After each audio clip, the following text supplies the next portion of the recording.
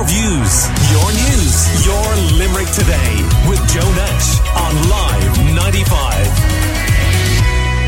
The EY Entrepreneur of the Year programme is calling on Limerick-based entrepreneurs to submit nominations between now and the 2nd of March. And after the success of last year's Limerick winners, Konak Construction, Roger Wallace, the partner lead for the programme, expects to see more successful Limerick businesses in 2023. And our own Maeve was chatting to Roger, who told us more. We take finalists on a journey over the course of 2023, which really immerses them in new markets, talks to them about the strategy of their businesses, but most importantly brings them into an amazing alumni of past finalists. Over 500 of Ireland's very best entrepreneurs who collectively employ about 250,000 people on the island of Ireland. And this unique network, and you cannot pay to get into it, you only come into it through a judging panel of your peers in EOI. This unique network, they mentor each other, support each other, trade with each other, invest in each other, at a really significant rate.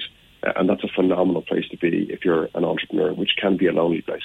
And following the success of the Limerick-based Connacht Construction last year, do you expect greater Limerick interest? I hope so. Tom and Kieran from Limerick are two brilliant entrepreneurs. Connacht is a very fast-growing business doing, interesting things in the construction space, including their ventures into modular. I would hope that in the Limerick community, in the Limerick entrepreneurial scene, that will have caught people's interest. We've had a lot of, really successful Limerick businesses before, and from that general area in Ireland. But entrepreneurship can come from any sector. Yes, construction, but also technology and life sciences, hospitality, consumer products. Importantly, women and men. We are really keen to have female entrepreneurs either be nominated or nominate themselves, because I think we know that female entrepreneurs can be a little bit more reluctant to put themselves forward and to think they're ready for EOI, and we're really keen to support female entrepreneurship. And there's also an Entrepreneur of the Year Sustainability Award. Do you think more Irish businesses will strive towards environmental sustainability in 2023? I hope they will. The sustainability challenge and the carbon challenge is something that faces us as a nation, as a world, as a human race. And big challenges call for big solutions. And entrepreneurs have always found solutions to the most pressing challenges. And this award is to acclaim those whose core businesses is designed to provide the answers to our critically important environmental questions. We introduced this award last year. It's the first time we changed the EOI programme in 25 years in terms of the award categories. And the only thing that could change is the biggest issue facing us all and all companies. And I think entrepreneurs have a massive, massive role to play.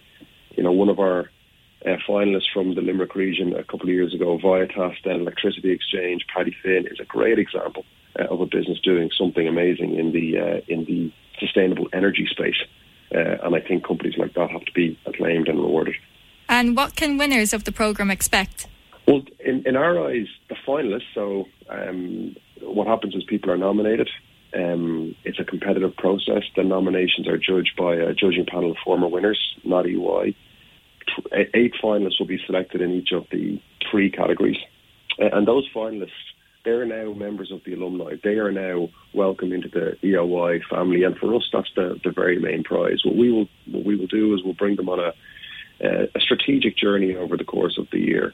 The mainstay of that, or the main part of that, is we're going to do a week-long CEO retreat to Singapore, where we host, at no cost to them, where we host the finalists, all 24 of them, plus usually 60 or 70 of the alumni entrepreneurs. So we target about 100 Irish entrepreneurs going to see, a new and exciting market, a market that's going to, really challenge them in terms of where they can bring their business, the technology in their business, access to a whole new world that is the Asian capital markets and the Asian trading markets.